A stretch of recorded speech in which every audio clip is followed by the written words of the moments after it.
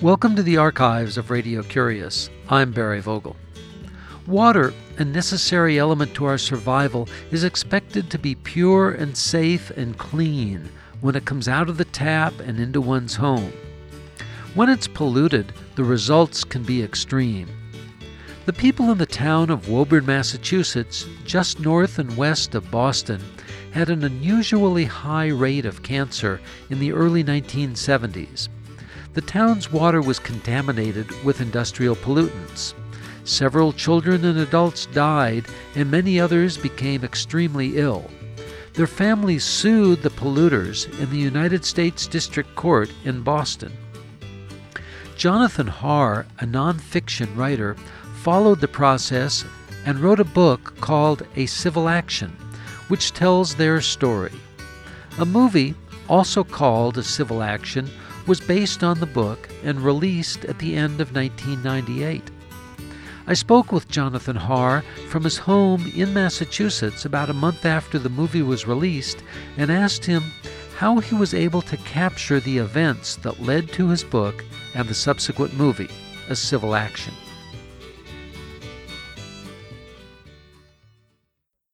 It's a big question how I was able to capture it. I'm not exactly sure myself, The book took me 8.5 years to write. I was present for a lot of it. It's a technique that some people call immersion journalism.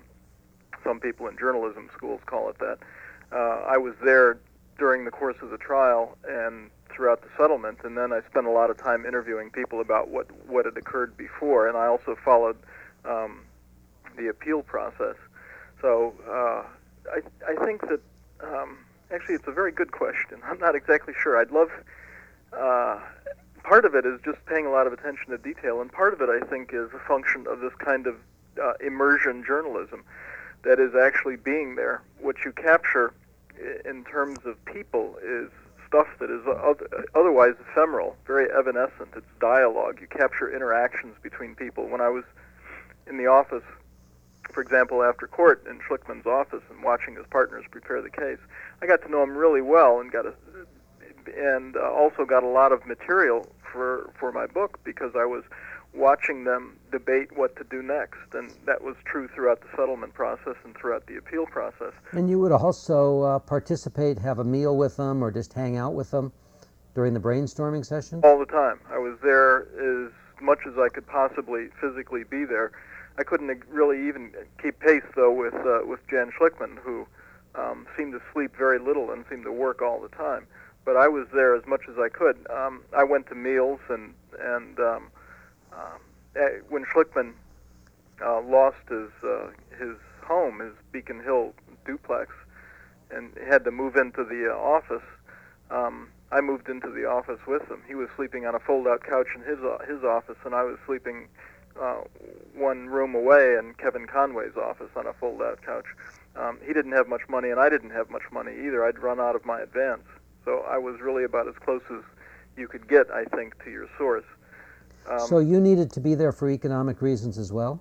Yeah, it certainly made it easier on me to be there, and also I wanted to be there. I wanted to be as close to him and kind of take the measure of what he was going through as much as I possibly could.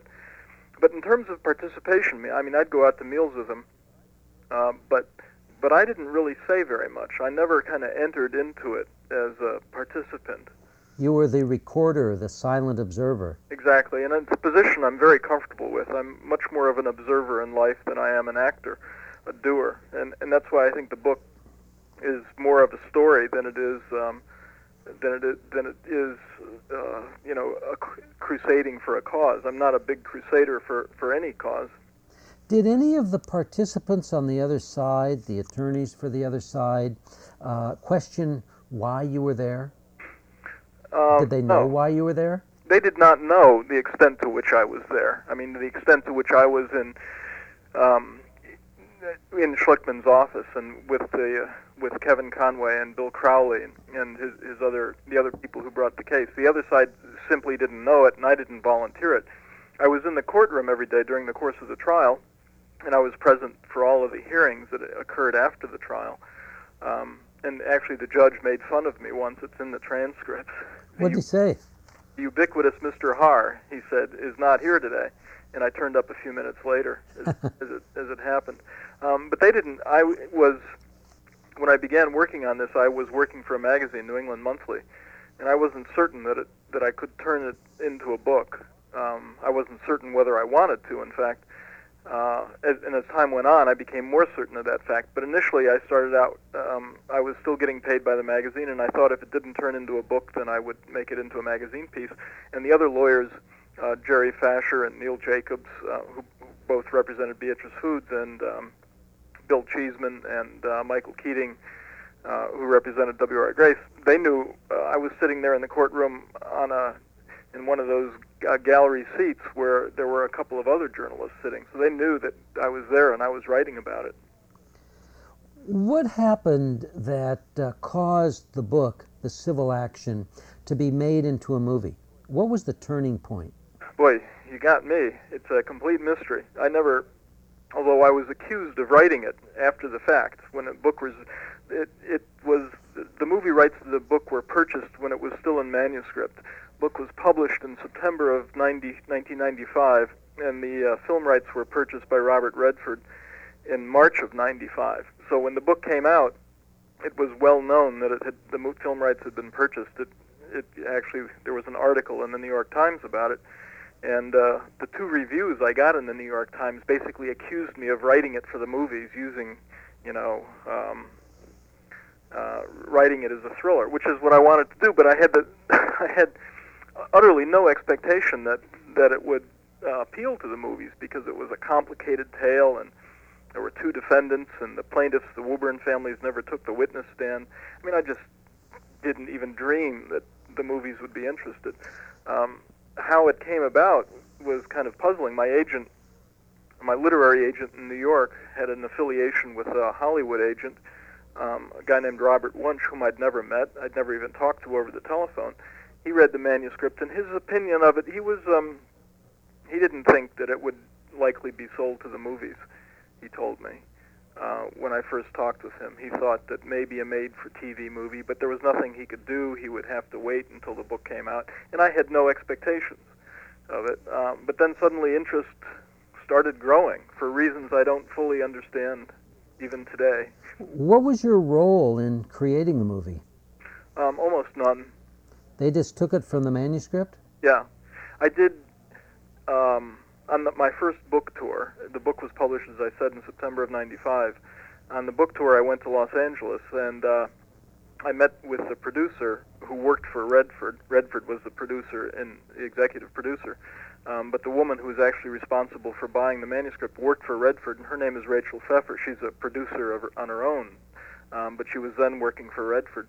And I met with her, and she introduced me to Steve Zalian, who was a screenwriter.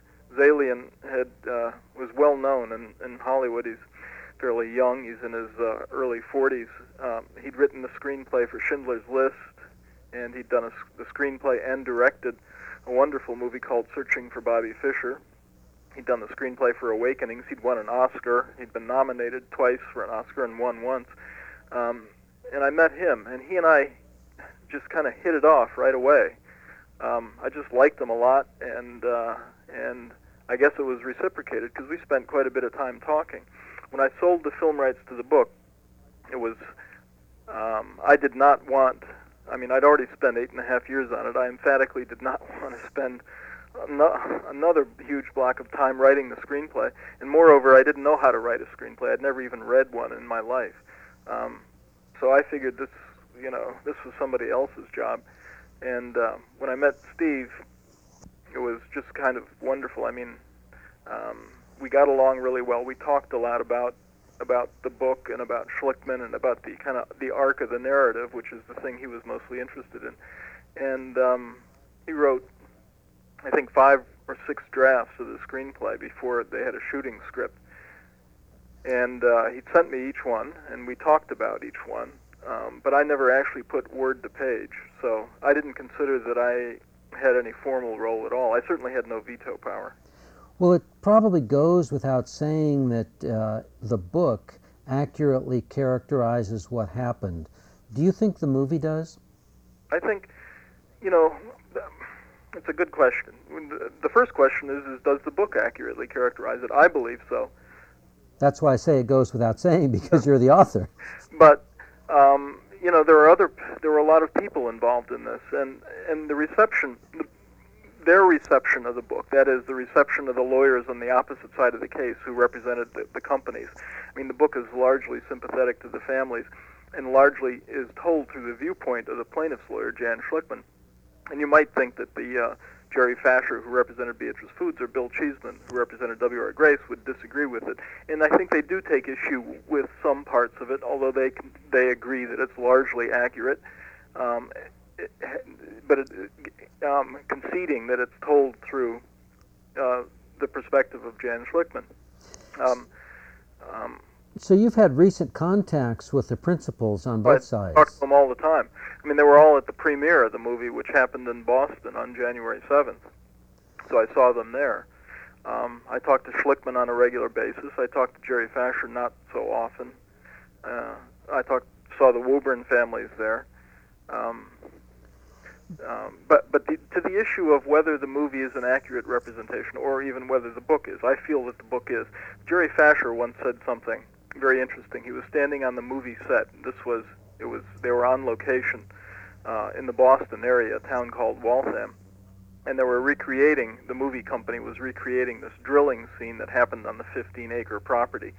And Fasher was there, and Schlickman was there too. They were seeing each other for the first time, and Jerry, who's a very charming, very funny man, and a hell of a good lawyer too, a ruthless lawyer, kind of was squinting around the place, and he said to me, this is 4 degrees separated from reality. And I said, how do you mean that?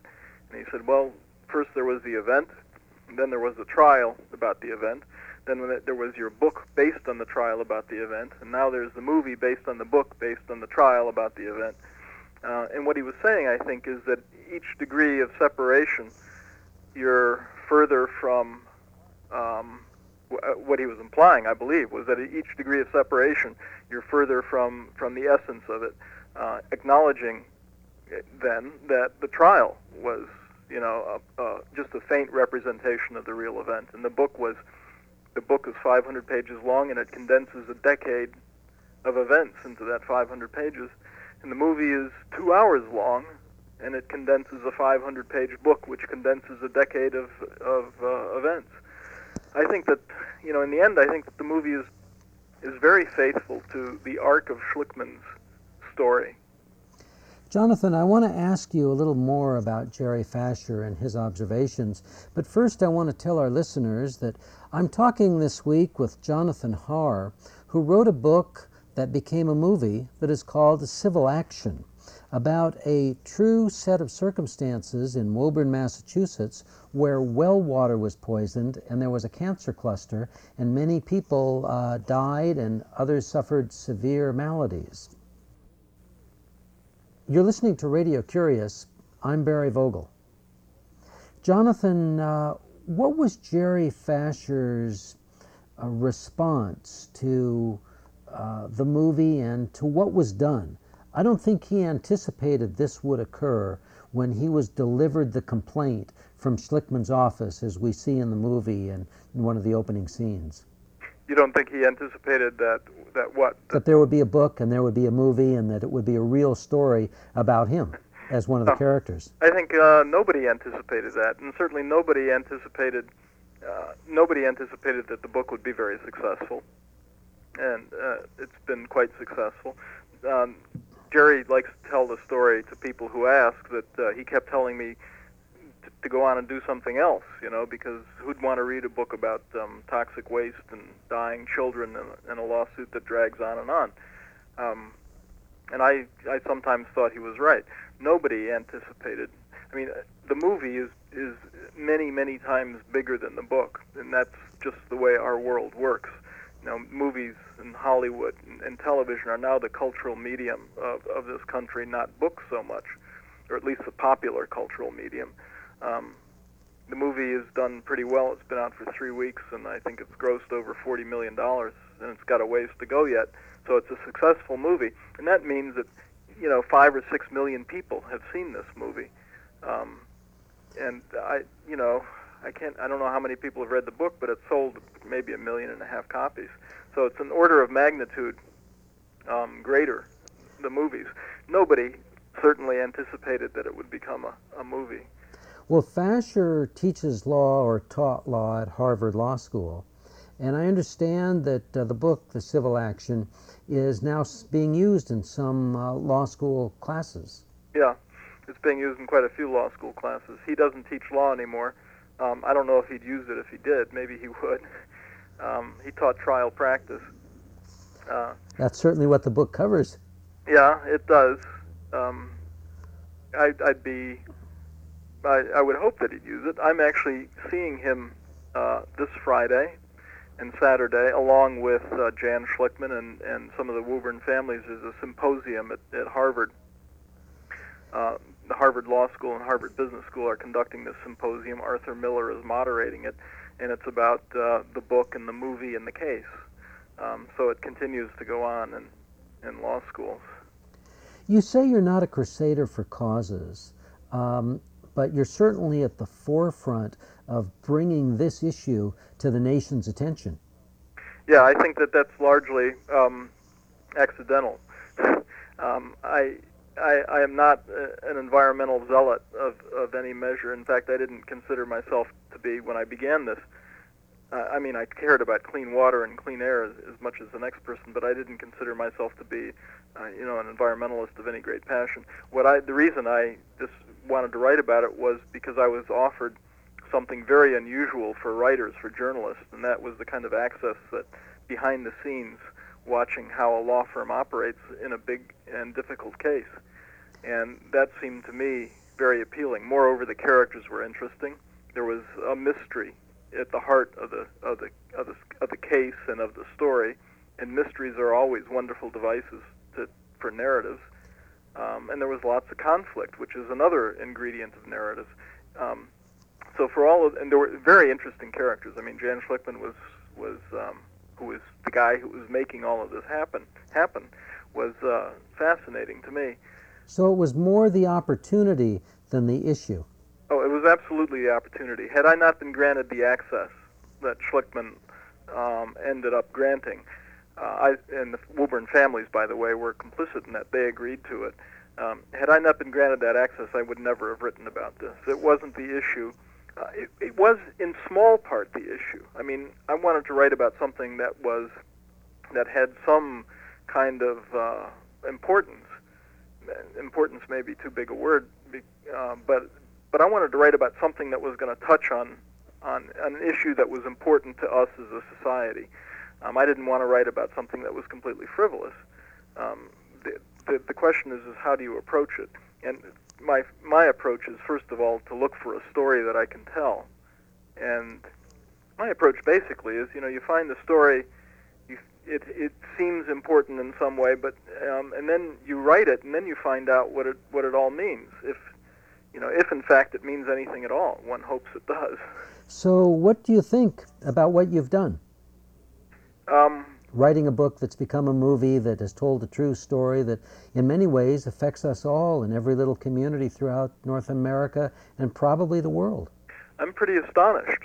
It's kind of like it's the law of unintended consequences. The consequences have been very good. I'm glad. I'm gratified that the book is regarded in that way.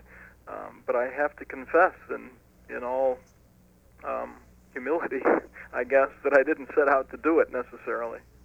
So what's the effect been of this event on your life? Well, for me personally, it's been fairly dramatic. I went from being an unknown writer to somebody I constantly get requests for writing blurbs on book jackets, for example. I guess that's a measure of success in the book world.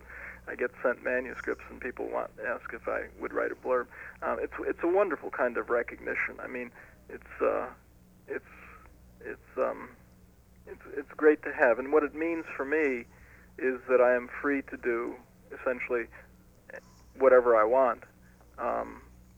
Whatever project I feel like undertaking, it's clear that I can do it.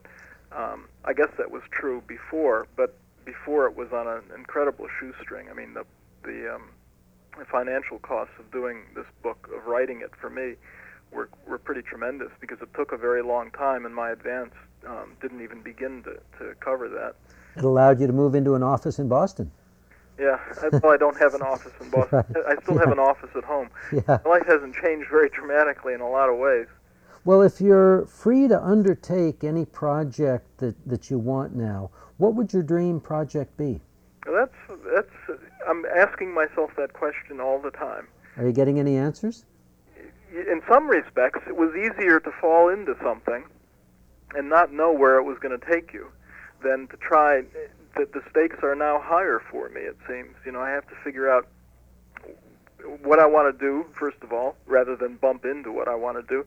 And secondly, I have to wonder if it's got all of the ingredients to work. I mean, given the kind of work that I do, that is getting involved in a story in the middle of it, it has both great benefits and great drawbacks. The benefits, are the things that I was talking about earlier. You get dialogue and you get real-time action, and you can record that. The drawbacks are that you don't know where it's going to go. You don't know what path it's going to take and whether it'll end up being suitable for a story. So you don't know till you've done it. But with the immersion journalism concept, perhaps you can find a story. I don't know. I ask you this in your experience as a professor of nonfiction writing. If you're in a situation that doesn't really create a story while you're living it, can it be created into a story after the fact? Well, that's a very interesting problem. I think that some people can do that. I'm not very good at it. I really rely upon these kind of benchmarks of storytelling.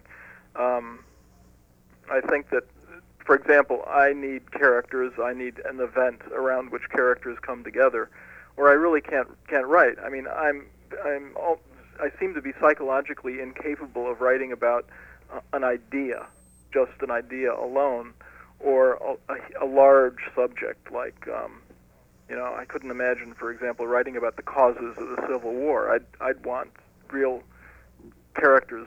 I'd want characters to follow. Characters who you've met and who you've had lunch with and shared an office with. Well, that always helps. I mean, obviously, if you're writing about the Civil War, you can't do that. Yeah. And I've given some thought to writing an historical study. I don't know how much it'll be. Quite a bit different than what I've done so far. I'm going to stick with what I've done so far. But the ideal story. I mean, I have been searching around for a while in the world of medical research. And another benefit of this book being successful and there being a movie made out of it is that it provides me with an introduction to a lot of people I wouldn't otherwise get introduced to, and that is the director of research for Massachusetts General Hospital and the dean of the School of Public Health and the Harvard School of Public Health. So I've been in Boston talking to quite a few people about an idea concerning medical research, and I'm still looking, but I have several prospects. I can see that that's a topic that is wide open as people discuss what has occurred in the past 100 years. Yeah. And what to forecast in the next century. It's developing with incredible rapidity, but it has for the last century. I mean, if you'd been there when Marie Curie was discovering radiation, X-rays, or if you'd been there when Louis Pasteur was at work, it would have been, just wonderful kinds of stories. So, and you would have had another book. Yeah, or, Jonas Salk. I mean, these people have all been written about, but, there are stories all over the place. Well, Jonathan Harr, I want to thank you for joining us on Radio Curious. And before we close, I'd like you to tell us a little bit about a book that you've been reading recently. I actually have been reading several, but one that interests me quite a bit that I picked up the other day is one by Janet Malcolm, who writes often about journalism. She writes for The New Yorker, and the title of the book is The Crime of Sheila McGow. And it goes to the heart of something that I am interested in, which is, and that also it deals with the courtroom and with lawyers, and the subject is essentially the incompatibility of narrative and truth. That is, that any time you take a given set of facts, you can weave virtually any kind of story around that set of facts. And which story is true, or is there a story that is true? I think the issue is that once you begin to tell a story, you take an event, set of facts, and you begin to tell a story, that immediately any storyteller has bias, that story will be biased. And it's essentially what an editor of mine at The New Yorker calls the bias of coherence, and that is to make something clear, to assemble those facts in an orderly fashion so that you can tell someone else about that event. The minute you begin assembling those facts, you have biased the story in some way. Simply the act of assembling the facts and to tell a story creates a bias. Do you feel that you did that in writing A Civil Action? Well, I tried to be faithful, as faithful as I possibly could to the events as I understood them and as I saw them. I cannot pretend to know every event that went on, and a lot of it depends upon your vantage point. I mean, I was seeing the Woburn case, through Schlickman's eyes. Had I been with Jerry Fasher in his office, he works for a very big law firm, Hale & Dorr, employs several hundred lawyers, and represented Beatrice Foods. Had I been in his office and seeing the story through his eyes, his perspective on it, it would have been a much different story. Well, Jonathan Harr, I want to thank you for joining us on Radio Curious. Thank you very much, Barry. Jonathan Harr is the author of the book A Civil Action that was made into a movie. Copies of this and other editions of Radio Curious can be found on our website, www.radiocurious.org. There are over 750 archives on our website, radiocurious.org, and I'm honored to tell you that Radio Curious is now part of the collection at the Library of Congress.